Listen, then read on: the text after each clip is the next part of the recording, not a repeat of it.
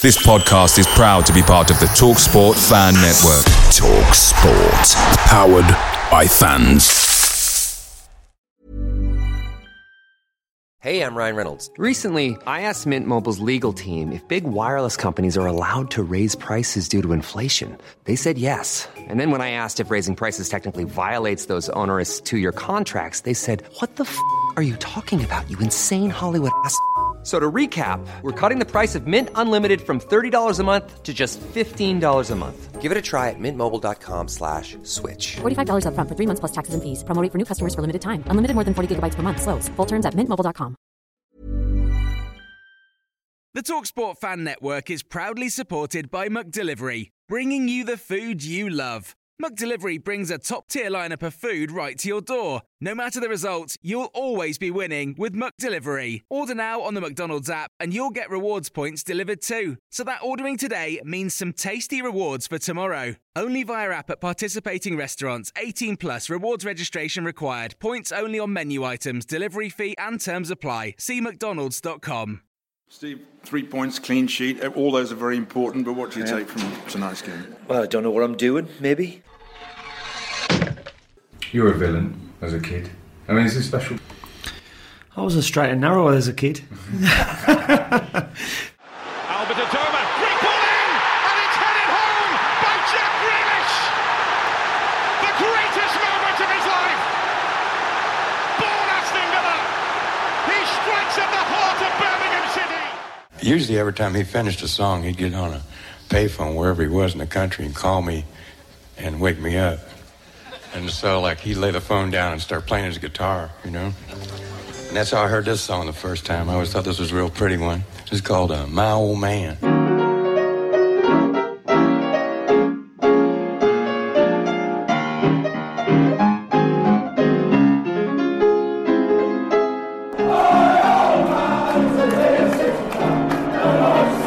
Sessegnon. Lovely ball. Chance. Goal. It's the captain, Tom Kearney, and Fulham lead in the race for that Premier League place. Constructed by the kid for the captain.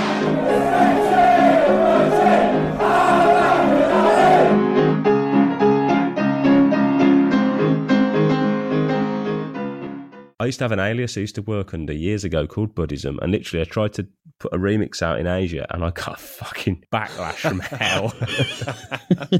I was like, right, I can't do that then. What did they say?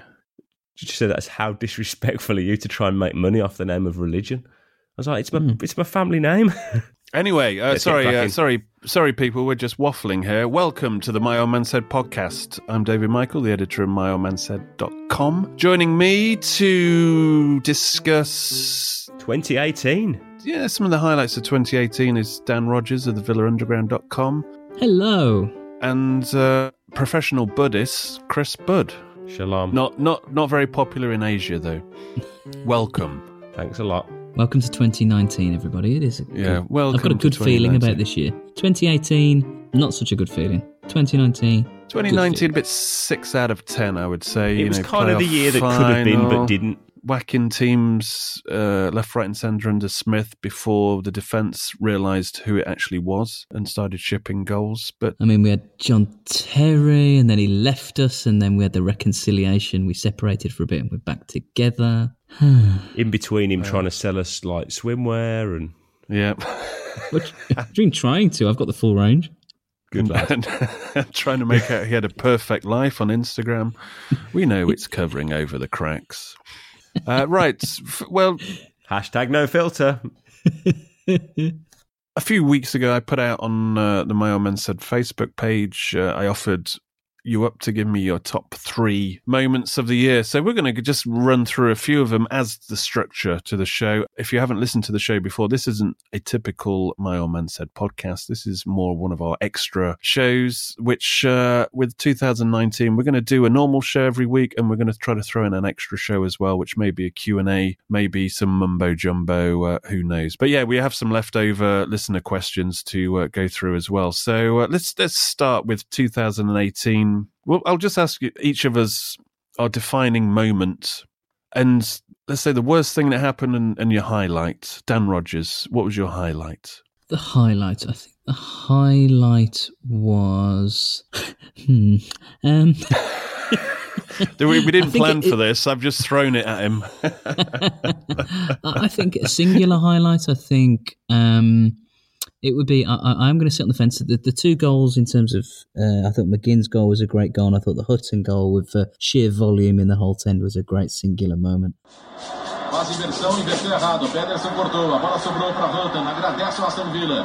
Hutton bota velocidade, bota saúde, bota força. Vem trazendo, pintou um golaço!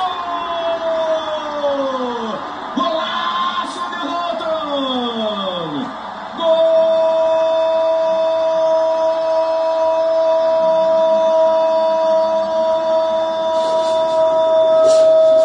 Do Aston Villa! Worst moment, I think, was the realisation that Recon and Dr. Tony, that things were actually worse than we'd ever prophesied on this podcast or in the darkest corners of our minds. And those corners are dark.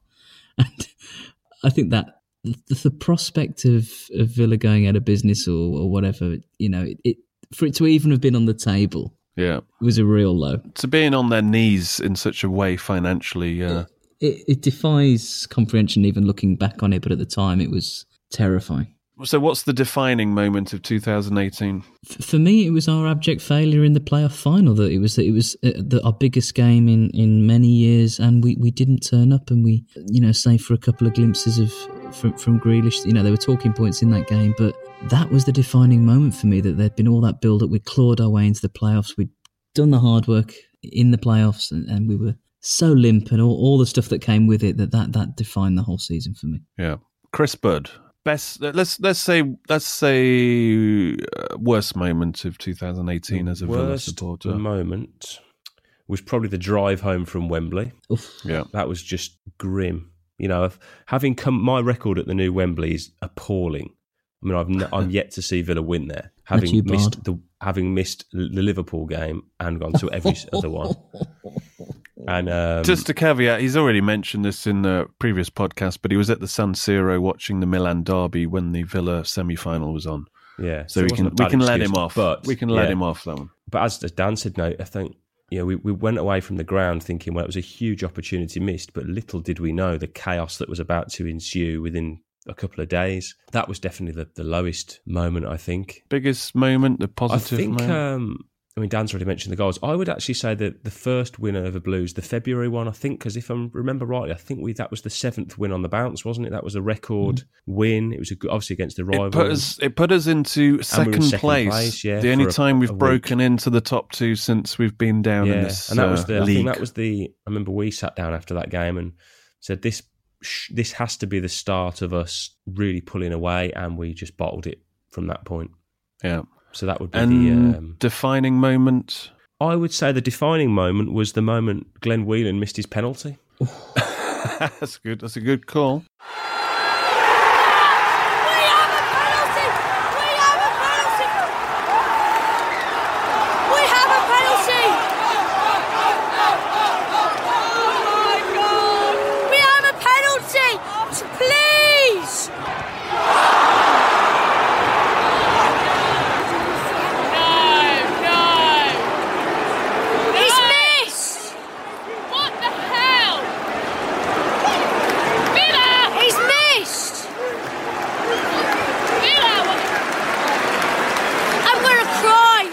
It kind of summed up the city. It literally summed up the year.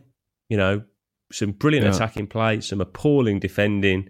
Ultimately, a big opportunity missed, and the tide turned, and Bruce was gone via a cabbage as well. Ah, yes, Cabbage Gate. Yeah, I don't know. What's my biggest disappointment of this year? Well, I think it's obviously not getting promoted in the playoffs, but just that at half time. Just being absolutely appalled by what had happened in front of your eyes, i.e. no effort, hardly a Villa player crossing the halfway line at times, and just seeing that you had a manager who was scared to actually try to win a game and was more concerned about not losing it.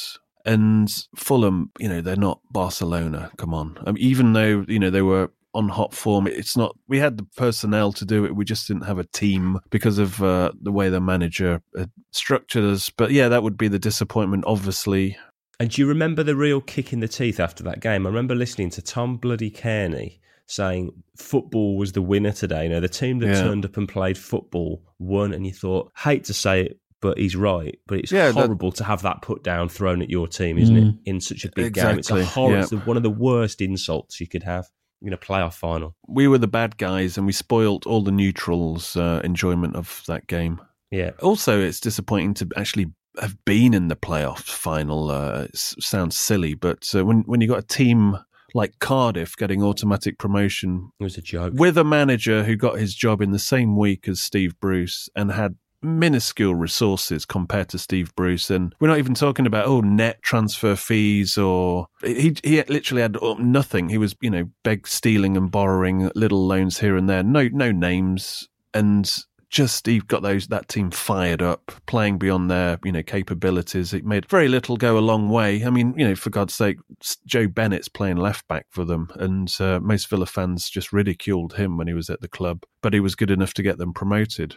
And that was that probably hurt more than even the playoff loss, because the playoff final, it's a lottery, and we're against a team who could actually play football. And the fact that in the cold light of day we couldn't even pit Cardiff in that season just made me just think, well, all these arseholes in the press that have been blowing smoke up Bruce's arse all the time and saying what a promotion expert he is. I mean, I'm sorry, but you've just got outdone by Neil Warnock and a very, very average Cardiff team. Pluses, was there any?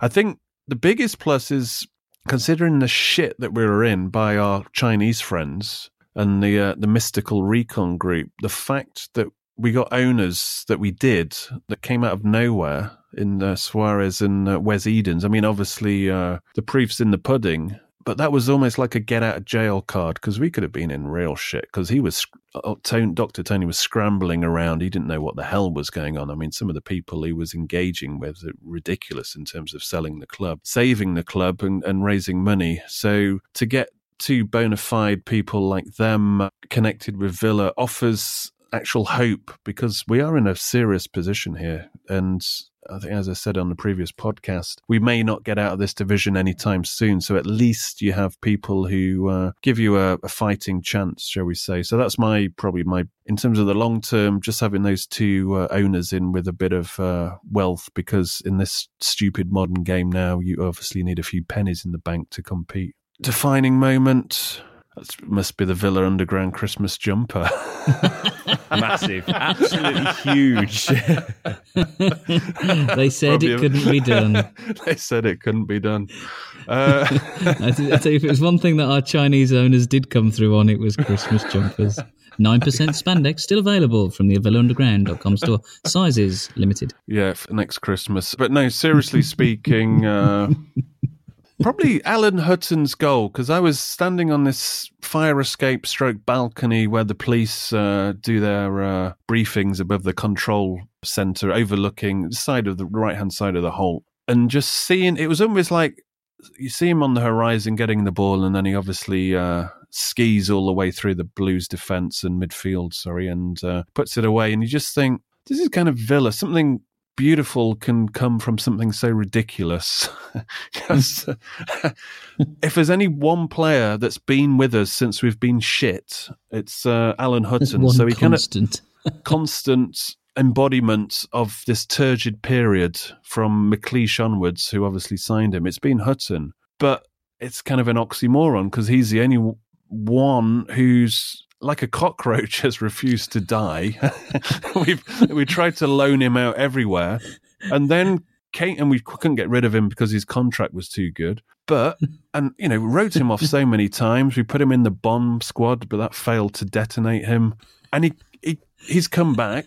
He still can't mark to save his life, but name me how many players get to score a goal like that. And that was, come on, it's better than Maradona's goal. We've already proven that in the head-to-head analysis. There's still wonder to be had from supporting this team, but it drives you crazy because some of the things that have happened, since My Old Man Said and Villa Underground have been running, shouldn't have happened. I mean, they just defy common sense, whether it's people that have worked at the club, whether it's players that have been signed for the club or managers even. It defies rational explanation, especially when you stack what's happened against the piles of money. Yeah. Unbelievable money that have been expended. I mean... So in a nutshell, Alan Hutton's goal pretty much is a metaphor for what's been going on at Villa. Right. Let's. I'm just going to read out 3 of these points. So let's start with... Right, so these are the top 3 moments. This is Andrew Weislaw. Apologies if I pronounced your name wrong. Number 1, Whelan's penalty.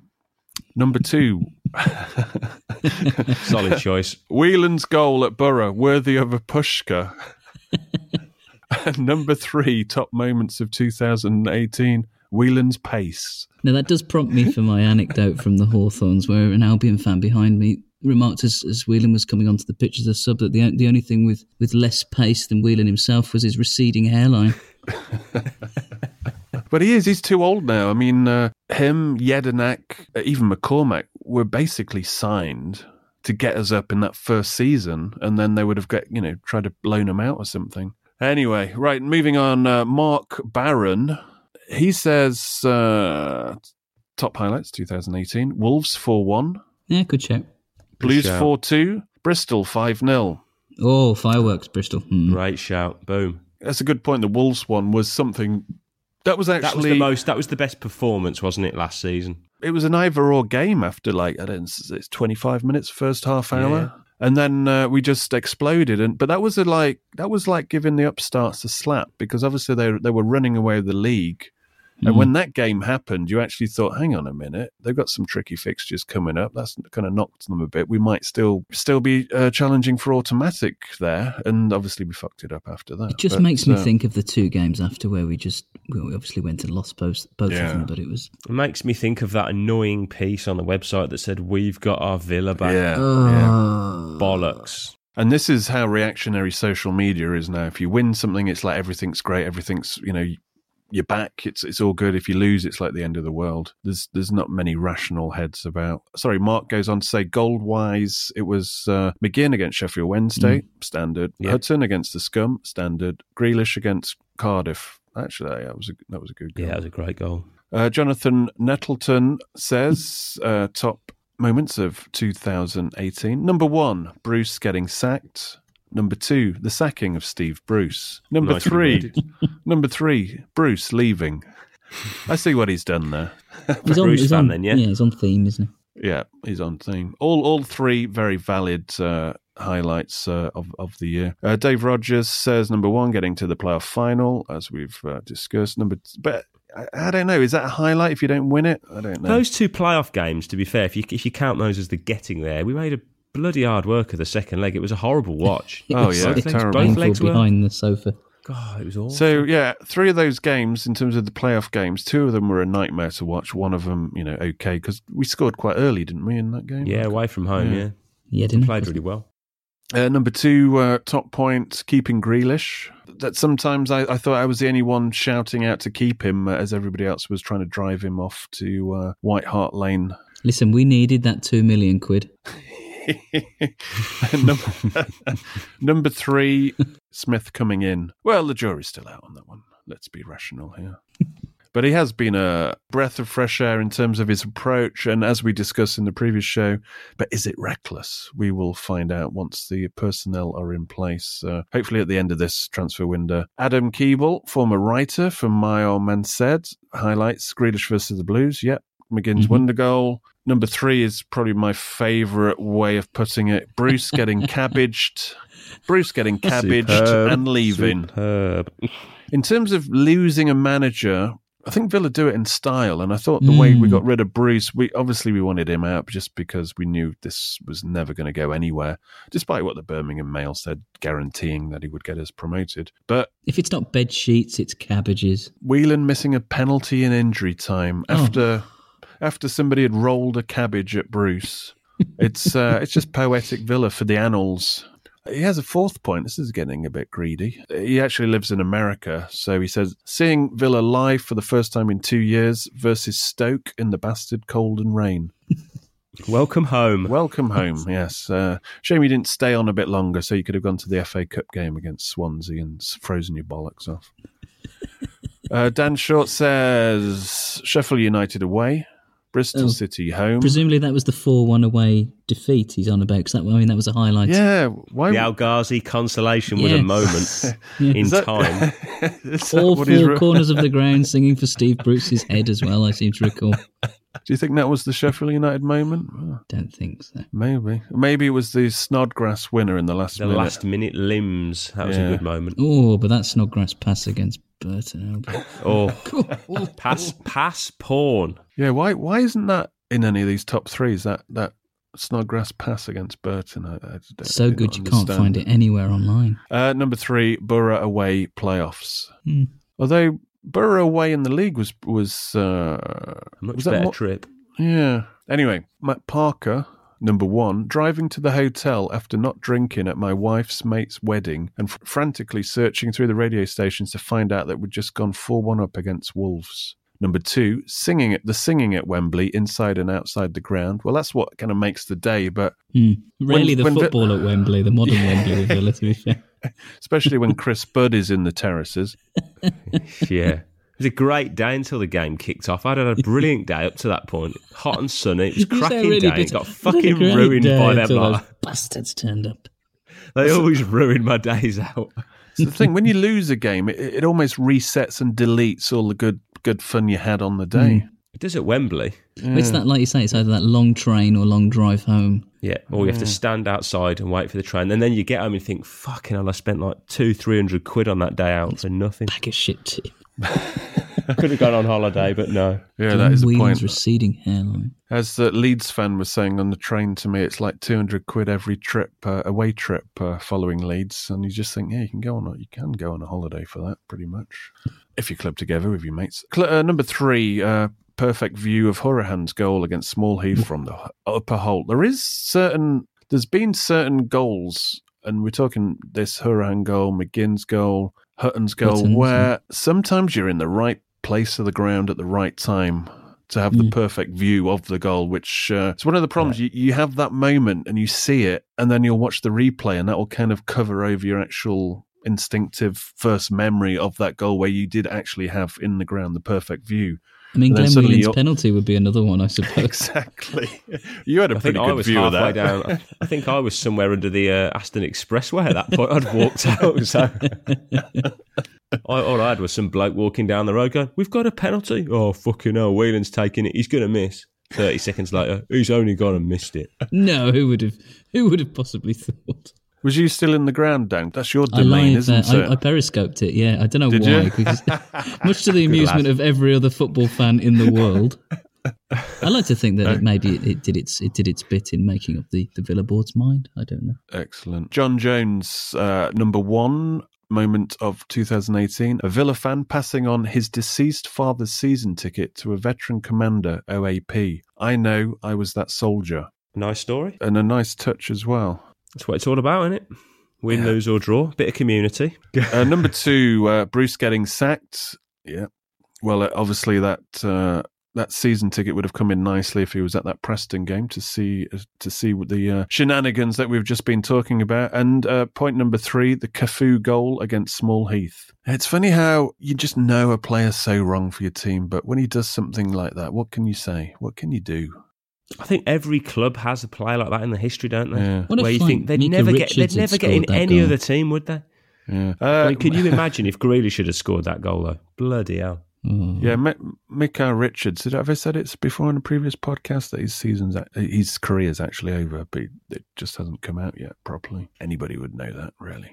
Jason Turner. Let's just do one more of these. Jason Turner, highlight of 2018, the pre-match buzz at Wembley, which was actually pretty good. I enjoyed that day. Yeah, I didn't have the great... I think I got there kind of late-ish, and kind of when I went to the Green Man, it was like kind of dying down there. Well, the Green Man got shut at about 8:30 in the morning. It was so rammed. Yeah, so I just went when it was half empty, just before the kickoff, and so I didn't have the greatest pre-match. So I was hoping the game would take over. Alas, not. But number 2 is Derby away, where we really started to believe we could do something again. Past tense. That's a good... Yeah, past tense. It's already in the past tense with Smith. That Probably the last time we kept a clean sheet, wasn't it, as well? But it was one of those games...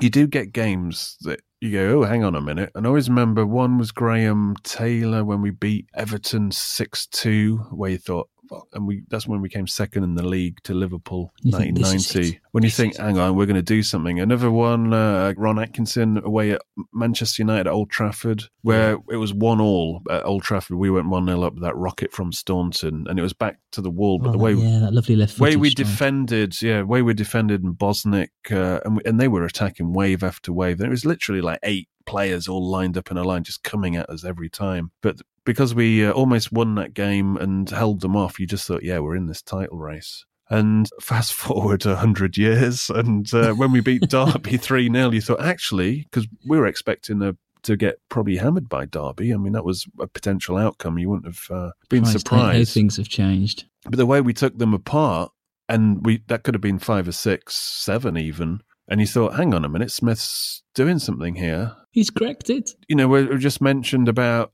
things are either fantastic. He's cracked it.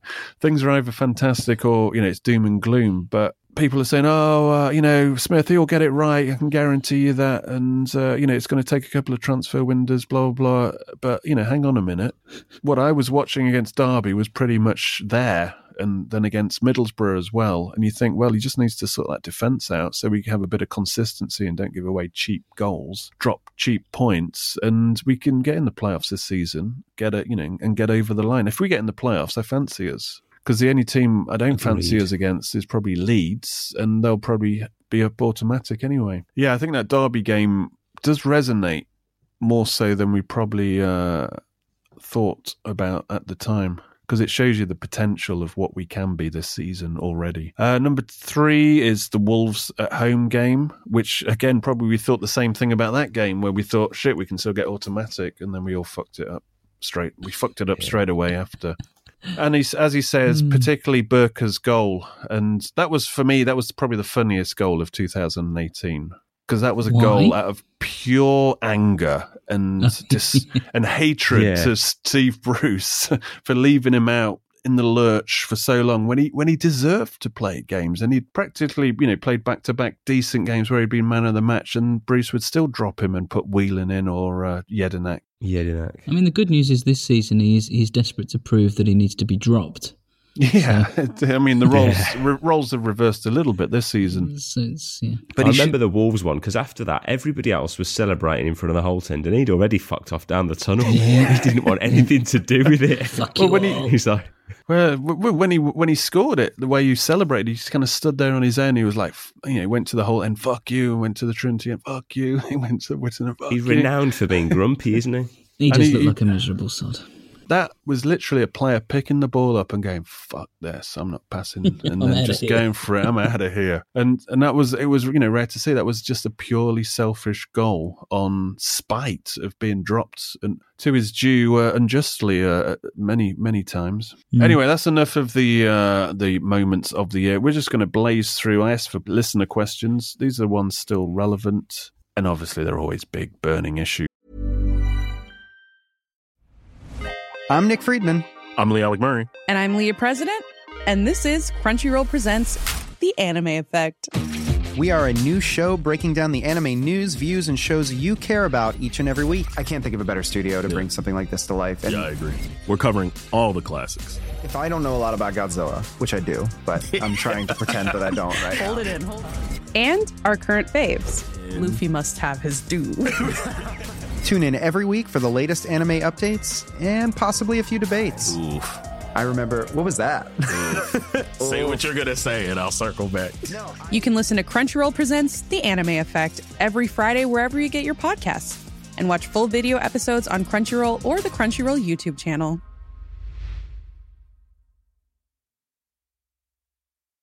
Hey, I'm Ryan Reynolds. At Mint Mobile, we like to do the opposite of what Big Wireless does. They charge you a lot.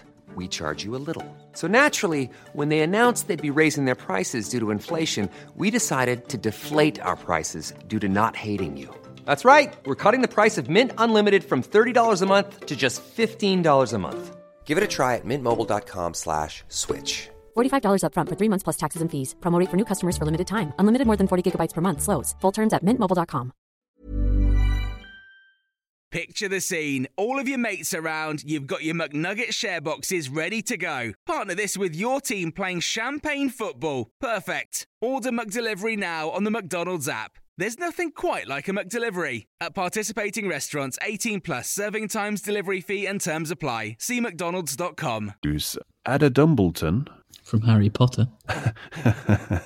These are Instagram name handles, so they're going to be silly. So Adel Dumbledon from Harry Potter. After all the new owners, Smith hype has settled down. What happens if we don't get promoted? Chris Budd, what happens, Chris? We panic. No. I think there'll be... Smith will have an idea. You know, I think personnel-wise, it'll be a very different looking team, but you'd still be sort of confident that he'll have an idea what he wants to do. And you'd still like to think with the resources that the two guys who've come in who own it now, he'll still have a budget to spend. Financial fair play is going to begin to pinch, you'd imagine. Yeah, I think if they get over the hurdle of financial fair play this coming few months, if they can get over it now, then I think that is the major hurdle, shall we say. Because, I mean, the reality is that if we didn't go up, Grealish would go, but the money we'd get for him would probably keep us solvent for a while anyway. Yeah, I think that's basically the financial fair play backup plan if we don't get promoted is basically Grealish. So be it.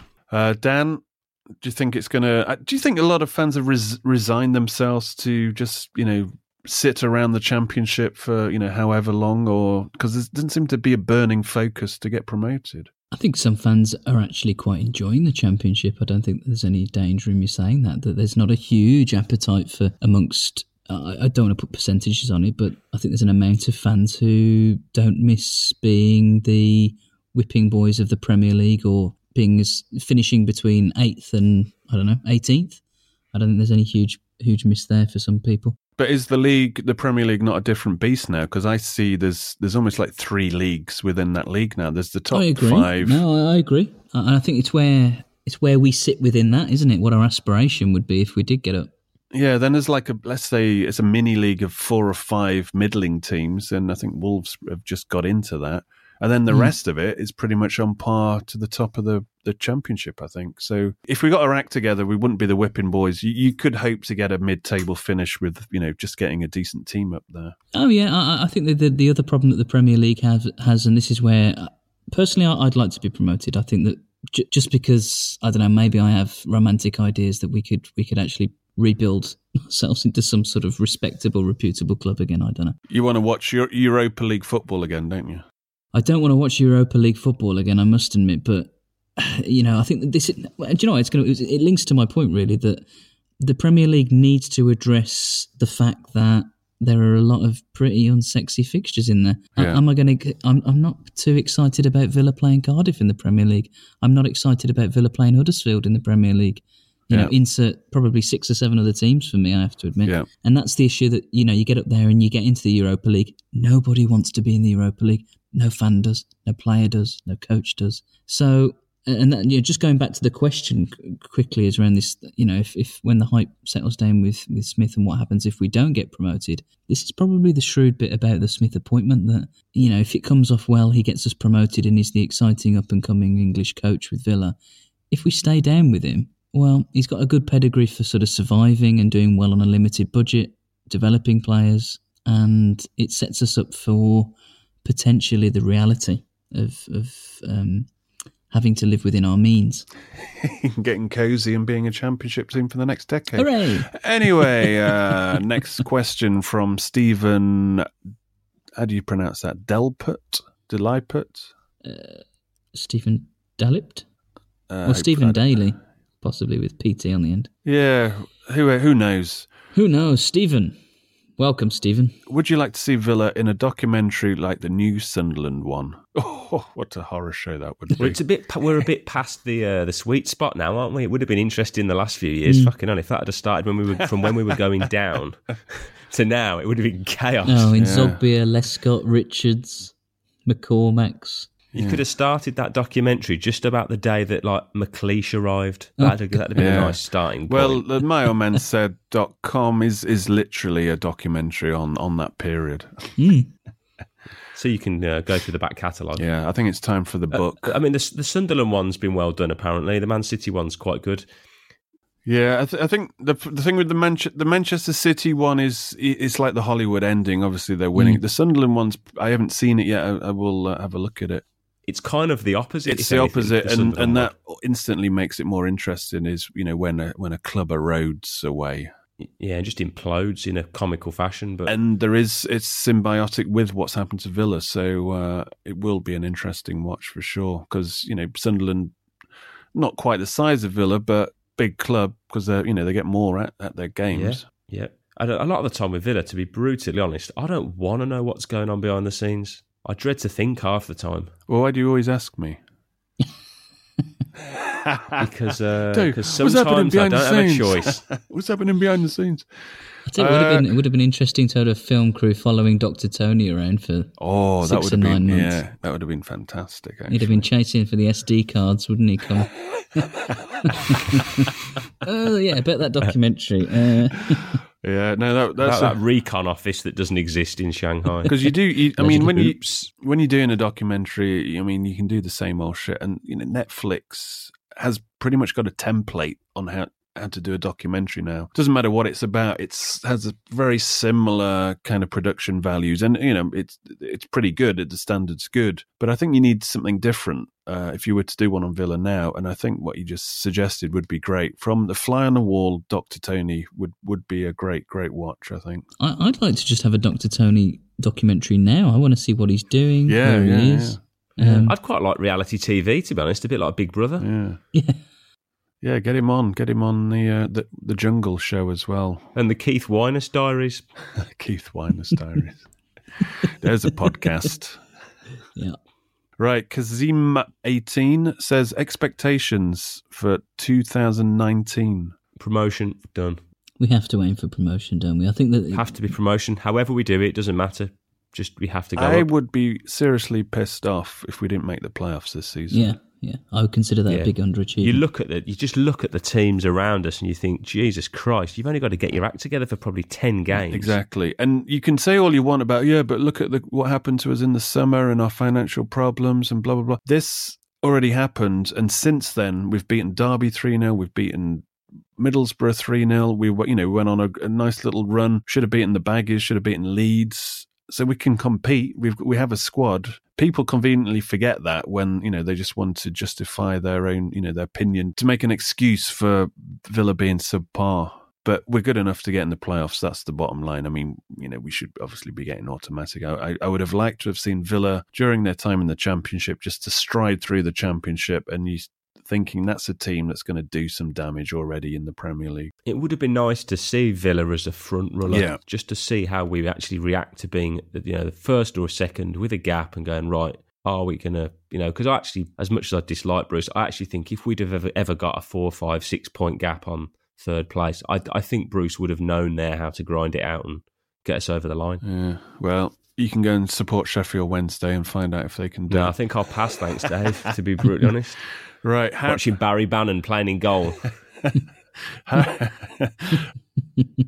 J7 says, talk about how shite Birmingham City are. Where's all the money gone? They still managed to go above us, and their form's been better than Villa's while Dean Smith's been in charge. So, and as per usual, we beat the Blues and then we implode. Yeah. So I can't be asked to laugh at the Blues, to be honest. No. And they've got a shout for playoffs as well, by the way. So watch out. When I'm at these if I go to these police meetings, these independent advisory group things, I always like to throw in, have you prepared for the Villa Blues playoff final at Wembley yet? God, there's no plans in place. Or a two-legged playoff. Exactly. Can you imagine? Oh, choose your poison. Which one do you want? The train journey down will be nice. Exactly. Choose you. That'd be fun, wouldn't it? If you were you're the head of the police, West Midlands Police, and I'm giving you a choice. I am the football god, and I give you a choice. You can have Villa Blues Wembley final, or you have to take Villa Blues 2 legs playoff semis. Which one do you go for? God. I think it'd be the first behind closed doors. Yeah. Wembley final. It will be the first game to ever have a metal wall down Wembley Way. Well, yeah. The whole of Wembley Way. They'll have to draft in the people from the River Plate. It will literally look like the West Bank. I think you go. I mean, if I had to choose, I would go for the Wembley one just for the fun and games involved. Oh, shits and but giggles also would be from a West Midlands point of view, your main responsibility is obviously getting them out of Birmingham, and then doesn't it pass over? Pass them off to the Cockneys. Passes over to the army. There you go. Then, See you later. Yeah, the army, the SAS and the SWAT team come in. But no, that's something that people haven't. Oh, they'll play it abroad. That'd be good. We discussed this before, didn't we? We could play it in Argentina. Boca Juniors' stadium. But I looked at the league table this time last year. Derby, I think, were in automatic spot. They dropped off. There was. Sorry, I've just seen the next question. It's hilarious. There was. Well, that's gonna take at least half an hour to discuss. Sorry, going back to it. Derby were in second place. They dropped out of the playoffs altogether. They scrambled in at the end. But they lost to Fulham, didn't they? They dropped out of the automatics. Bristol City started off really well. They faded out. I think Sheffield United is up. So, how the playoffs look now, and even automatic, is not designated. I would half expect West Brom to muscle in on the automatics above Norwich at the moment. Over the season, you think they might run them down. Yeah, that's how I'm seeing it planning out. But in terms of the Blues, they've got a legitimate chance of playoffs. But they stand to get hit with I think they've got a decent coach, but they're going to get hit with, I think, the most points deduction that could be levied at them. And you'd have to, look, they need £40 million in year just to, so there's going to be real pinch points there. And I think that could just see them peter out, I think, over the next few weeks and months. But what happens if they make it? They finish 6th, Villa finish 7th, and then they drop the points reduction on them, and we have to swap places. That'll go down well. Exactly. That'd be wonderful, wouldn't it? It would be funny, but you'd never hit the end of that. Oh, you only got in the playoffs. Would you prefer that? It'd be a shit way to. Would you prefer that just for the laughs, the LOLs, or would you prefer Villa beating Blues at Wembley playoff final? I'll beat them at Wembley. I'm not sure I could take the stress. It would be a stressful I'm just going on previous form I think at Wembley. The win at Wembley would have to go one or two ways. Could you imagine losing at Wembley to them? Oh, well, I remember when Liverpool and Manchester United were lined up to potentially appear in the Champions League final. This is going back, around 8 years ago or so. And I think one of them lost their particular semi-final. And I remember my Liverpool friend dreading that eventuality. But, I think as a neutral English fan, I'd be, and two teams that historically don't like each other. Champions League finals, as good as it gets as a face-off. And he was saying, just the joy of winning is almost offset by the risk of getting beaten by those bastards. I completely. It's the same. I never enjoy Derby Day. No, I don't enjoy Derby Day because we can only ever lose if we beat them. That you get you've got a team worth X amount of money, blah blah blah, and expectation. All Villa can do on Derby Day is lose. Yeah. It'd be the same in a playoff final. But just from a policing point of view, it'd be fun. Anyway, let's move on to the big question, probably of the year of 2018 by Ben Mitch. Right, and who's going to go first on this answering? Well, just work it out in silence. Okay. Question is, would you rather have Steve Bruce's body and Gabby Agbonlaho's head, or Gabby's body and Bruce's head? Wow. I remember when this came in, and I did actually give it serious thought. And I have been since I noticed it a few minutes ago. I've not really been focused on anything else. Now, I'd have to ask him, whose voice do I get? Well, I think I think it's whose head you get. We'll dust ourselves down, and I think the clue is in whose head you get. Okay. I don't mind being called Potato Head. I'd probably have Gabby's body with Steve Bruce's head, because Gabby hasn't got a brain between his ears, has he? So I definitely have Steve Bruce's body and Gabby's head. I mean, just for the comedy factor, we could sit next to each other in the upper halls. It would be a conversation piece, if nothing else. That'd be brilliant. Yeah, what happened to you two? Well, we were dusting ourselves down and it all went horribly wrong. Somebody cut our heads off. Yeah, I would probably... We got cabbaged. One night we got absolutely cabbaged. Cabbaged. I'd probably go with Gabby's body and Bruce's head just because there's probably more chance of living a bit longer. Can you imagine a Geordie Gabby Agbonlahor? I have Barry Bannon's legs there as well. The matchsticks. Anyway, hopefully, Ben, that answers your question. That's question of the year so far. It's a very, very, very good question. Mr. Linternet says, are the amount of draws we've picked up over our tenure in the Championship been our downfall? Well, it's been our downfall. It was a downfall under McLeish, almost got us relegated. But this season, definitely. Yes, in a word. Yeah, our lack of being clinical in general has cost us over, well, all 3 seasons in the Championship, really. Yeah. And an incompetent owner. I would throw that in. Yeah, throw that in. Yeah. I think if you want to draw to sum it all up, it's got to be that Forest game where first, opening minutes, you're expecting to lose that game. You're 2-0 down already, and Forest are no mugs. They're pretty good on the counters, so obviously you're going to have to chase the game, so you're going to be opened up and susceptible to more goals. But to suddenly get yourself into that game and be 5-4 up, playing 10 men, and then let it slip. And with a horrible goal, that 5th goal, and the fact that it was grabbing as well, was a joke. But it pretty much has summed up the whole league, that you've got all these teams that can play brilliant, expansive football going forward, and nobody can defend. Yeah, it was I watched that Forest Leeds game, and Leeds, I think Forest were up, and then Leeds went down to 10 men, and you think, oh, that's game over. And then Leeds scored, and Leeds were fighting back and playing as if, they had equal men. And then in the end... Leeds went 2-1 up in that game, didn't they? Yeah, and then Forest... And then fell apart. Just at the end, that extra man kind of showed. Next question, Hoppo1313 asks, what do you think could be done to improve midweek game atmosphere?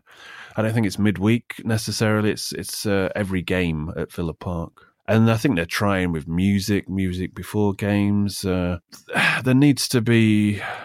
It's all right having a flag group on Twitter or whatever, trying to arrange things, but there really needs to be a on-the-ground group like there used to be, the Brigada guys that was shackled by the club. There was a point where that almost became bigger, and there was a potential for something interesting in the Holt End. And that was when they were going to make L7 and L8, for want of a better term, a singing section. And they'd actually green-lit it. But the thing is, they didn't actually communicate it to anybody. And, for example, the only word they put out was in an interview tacked on to a Steve Sherwood, who used to play for Watford in goal back in the day. They tacked it on to a Tim Sherwood interview online that basically said, Tim Sherwood's going, oh yeah, we've got to get the fans together. Yeah, got to, we need them in their masses. And then it says, good news, I'm sure Tim will be pleased of. Sections L7, L8 will be a singing section henceforward. That was it. That was the only mention. You can't start such a section in a football ground with that. It takes communication to fans that are already there, like, for example, season ticket holders, that this thing is coming to town,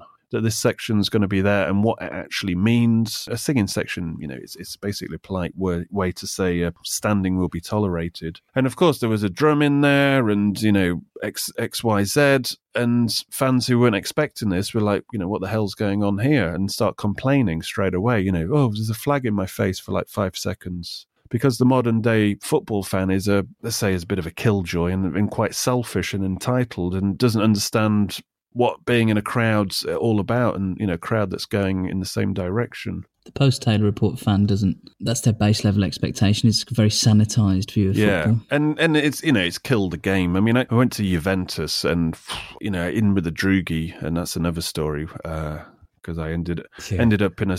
Good story, that. It is a good story. I should tell it one day on the podcast, where I ended up circled by about 15 of them, one of them trying to kill me, but... And I'm still here to tell the tale. So only takes one Villa fan to take on the Drugi. That's all I'm going to say. You look at the ultra culture in Italy and Germany, And they run their own stand. Yeah, and this is the difference. Security and it's all. not playing patsy to the club and going, oh, can we wave a flag at the game? It's basically you dictate it because you've got numbers, and that's what Villa fans are always like fighting with each other, suspicious of each other, or there's too many kind of factions within the group to actually move in the same direction. And these things you can't just do it on Twitter. You've got to do it on the ground, and I don't really see much hope of it actually happening. I think as well, our young and sort of vocal support has been split in recent years. That the whole end where it used to be, so many of them now are in the bottom of the North Stand down by the away fans. So your lively support is split two ends of the ground. Yeah, and to be honest, the reason why they go... It's cheap, isn't it, down there? It's cheaper because a lot of fans have been priced out. And also, it is fun. I mean, I've been down there, several times. And it is an actual atmosphere that, takes me back a few years, when there was a bit of an atmosphere at Villa Park. But believe you me, they're clamping down on that section, and there's going to be changes incoming. And there's been a lot of crowd surging in celebration of goals, which actually, judging from some of the video footage I've been shown, is dangerous and is a concern. So I think they're going to put little sterile... They're going to do sterile, lines of seats where they just keep them border off that section, I think R2 and R1, so they can kind of police it a bit better because there's a lot of migration. Everybody wants to get down into that corner, for the banter, obviously. But it is a problem. It's something the club don't really sit down and think, right, how are we going to improve the atmosphere beyond music or waving flags after goals or whatever. That has to come from the fans, and the fans have to be quite forceful with it to make it a thing. And then once you get the numbers and once it's happening, then the club kind of start to appreciate it and help facilitate it. Obviously, you can't take the piss, but it takes a lot of I mean, I've spoken to Liverpool groups who obviously do all the flags and displays on the Kop, and that just didn't happen overnight. It was about winning stadium security trust and having clear communication, and both of them holding hands as they go along and do it to build that trust. And it's actually having a bit of a budget to do it well. Yeah. There's no point in half-arsing it. If you're going to do it, you have to do it well. Yeah, like Ajax, for example, the club would actually give their fans a budget of, a good few grand every season to do tifos and displays. One of the kind of semi-reasons they did it was because the Ajax away fans on their European games were causing so much mayhem in different towns and getting banned and getting UEFA fines that they thought, well, we'll do this tifo display pot. And I forgot how many grand it was. It was a good 5-figure, like 75 grand or something ridiculous. Don't quote me on that. But the idea was it was an incentive. It was like, if you behave yourself on away trips, then you get to spend this money on displays. If you don't, then those UEFA fines will come out of that pot, which is the best way to deal with things like that, is to offer like incentives, not just punishments, if you know what I mean, to incentivize good behavior rather than just punishment and bans and all that kind of stuff. In terms of atmosphere, it's one of those things where there's so much barriers in the way that it's hard to see it actually happening and becoming like the good old days. But I think there is a way of doing it, but it takes so much effort, and life's too short for me. A younger man will do it. Next question. Sturgy Boy asks, Kalinic, legend in the making? What I'd say about this is you just need to take in my experience with Villa goalkeepers, legend in the making. Just take LEG off legend. It's his end in the making. Perhaps this would be the one career move. Was it 3 years he's waited? He'll regret those 3. He could have done anything else. What was that quote you told me where he said he's 3 times better the keeper? Yeah. 3 times the player that we were going to sign 3 years ago. You think, oh my word. It could have been 9-0 against Swansea if we signed him 3 years ago. Think of the improvement. Never mind. We are joking about this. I have a feeling he'll come good in time. He'll take a little while to settle in, but I think he'll be all right. Legends win trophies. Yeah, exactly. Connor Linden 9 says, "How are your podcasts so good?"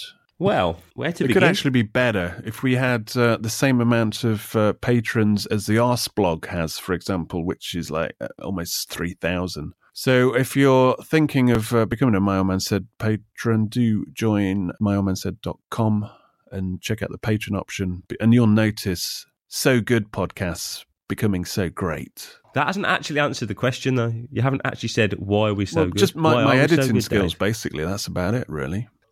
Owen, have you got a lot to do tonight? I think that's more that hits the nail on the head, really. I think it's this condensing of our collective intellectual minds at 2:18 a.m.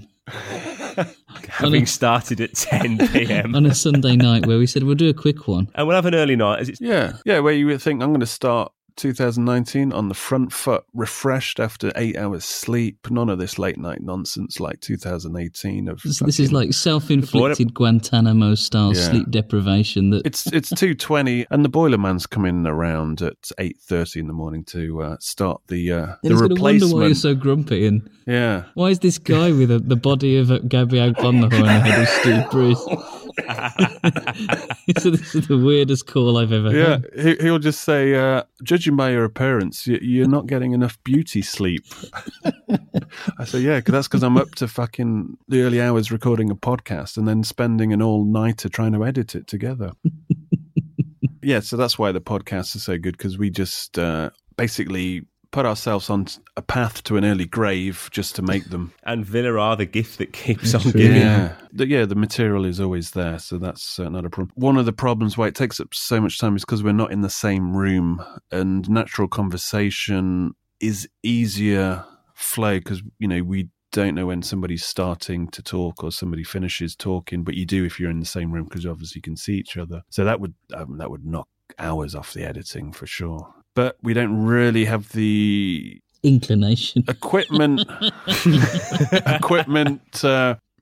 location or inclination to do the podcast we really want. I mean, one podcast we want to do is the live weekly live show thing. That would be immense, or at least monthly, because then as well as the three of us and other guests that we have on, you'd have the characters, you'd have the people in the crowd as well. The whole thing about podcasts is I think it should just be an audio show, and that's why I only wanted to do audio. I mean, people doing YouTube videos as podcasts, they're not podcasts, they're videos. Yeah. Well, that's a channel. I'm talking generally in YouTube. A lot of big YouTubers, like even like the True Geordie, for example.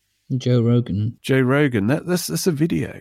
And it's an expensive production. And, we're talking multiple camera setups, people behind the scenes, fucking loads of them. I remember this, was it Not the Offside Rule, which is a podcast by three, I think they were all Sky presenters, female Sky presenters, and obviously playing on, We Know the Offside Rule, playing that old adage that women, girls don't know the offside rule, which is just sexist in its intent and title, even though it's playing off it. And not only do they have like sponsorship, Pirelli tires and all this kind of stuff, obviously they got contacts at Sky. Their podcast doesn't do big numbers or anything, but you look at the people who are working on it, and there's hundreds, literally. They got people writing for their website, and nobody listens to it. We probably get more listeners. And, nothing against it, but this is a bootstrap production, ours is. And, they've got all these people working for free because it'll look good on their CV, blah, blah, blah. Bullshit, basically, people say. Come and work for us and we'll make sure you have if you can edit, God, I'd love you. But no, thanks very much for that compliment. I don't know how we carry on doing this because it doesn't make any sense. But with more patrons, get us up to the Arsblog standard, then we'll have a proper podcast. And we'll have a record label to release Chris Budd's music on as well. Right, so we're going to die in the morning. We've fucked up our 2019 already. So bring on 2020, I say. So if you want to keep... And not the cricket. Oh, well, let's see what you did there. Thank you. Right, thank you. So that's the end of this bonus show. As we said, we'll try to bring 2 shows, and obviously, or at least the main show and then a bonus show for the My Old Man Said patrons. So until next time, let's hope the transfer window goes in our favour. So until next time, it's goodbye from me, and it's goodbye from them. Goodbye. My old man said. Now that does prompt me for my anecdote from the Hawthorns when I overheard a West Brom fan as Whelan was being brought onto the field of play as a sub, saying that the only thing with more pace than Whelan was his receding hairline. And you sure that's right? You just said the only thing with more pace than Whelan. Did I say less pace? Yeah. Start again. The only thing. Just from sorry, my igloo's collapsing around me. It's this modern. It's my Recon igloo's collapsing around me. Hang on. You can start from the only thing. Yeah, the only thing with more pace than Whelan is his receding hairline. No. The only thing with less pace. Less pace than Whelan. Yeah, you said the only thing with more pace than Whelan. Oh no, sorry. Yeah, no. Pace. Yeah, right. you keep saying more pace. Yeah, I said more pace, didn't I? Yeah, but everything's got more pace than Whelan. Anything with less pace. Yeah, it should be less pace. Yeah, okay. Less pace. The only thing with less pace than... Oh, bloody hell. I'm lost now. Yeah, it's the only thing with less pace. Is that right? Is it 1:30 in the morning and I've lost my mind? Is that happened So again? he's got a slow receding hairline? If he's got less pace than Glenn No, you're Whelan. saying the only thing with more pace is what you've just said, but everything's got more pace than Whelan. Okay, so the only thing with less pace than Whelan is his receding hairline. You cut that in. Come on, Chris. Fake laughter. Hardy ha. You know, when you're doing retakes, you've got to live if it's the freshest moment. Exactly. Right, from the top, do it again, and we'll try to do really good fake laughter. Let's take It has 2. reached 1:30 in the morning. You know what? I can't actually think. Right, porridge is coming out of my ears. So it does shit, I remind just me of the anecdote from the Hawthorns where... What? No, I just remembered the boiler man's coming at 8:30. Sorry, carry on. Wounded. Is it ideal boiler? That got a laugh. Away days are great, but there's nothing quite like playing at home. The same goes for McDonald's. Maximise your home ground advantage with McDelivery. Order now on the McDonald's app. At participating restaurants, 18 plus serving times, delivery fee and terms apply. See mcdonalds.com. Botox Cosmetic, out of botulinum toxin A, FDA approved for over 20 years. So, talk to your specialist to see if Botox Cosmetic is right for you. For full prescribing information, including boxed warning, visit BotoxCosmetic.com or call 877-351-0300. Remember to ask for Botox Cosmetic by name. To see for yourself and learn more, visit BotoxCosmetic.com. That's BotoxCosmetic.com. This podcast is proud to be part of the TalkSport Fan Network. TalkSport. Powered by fans.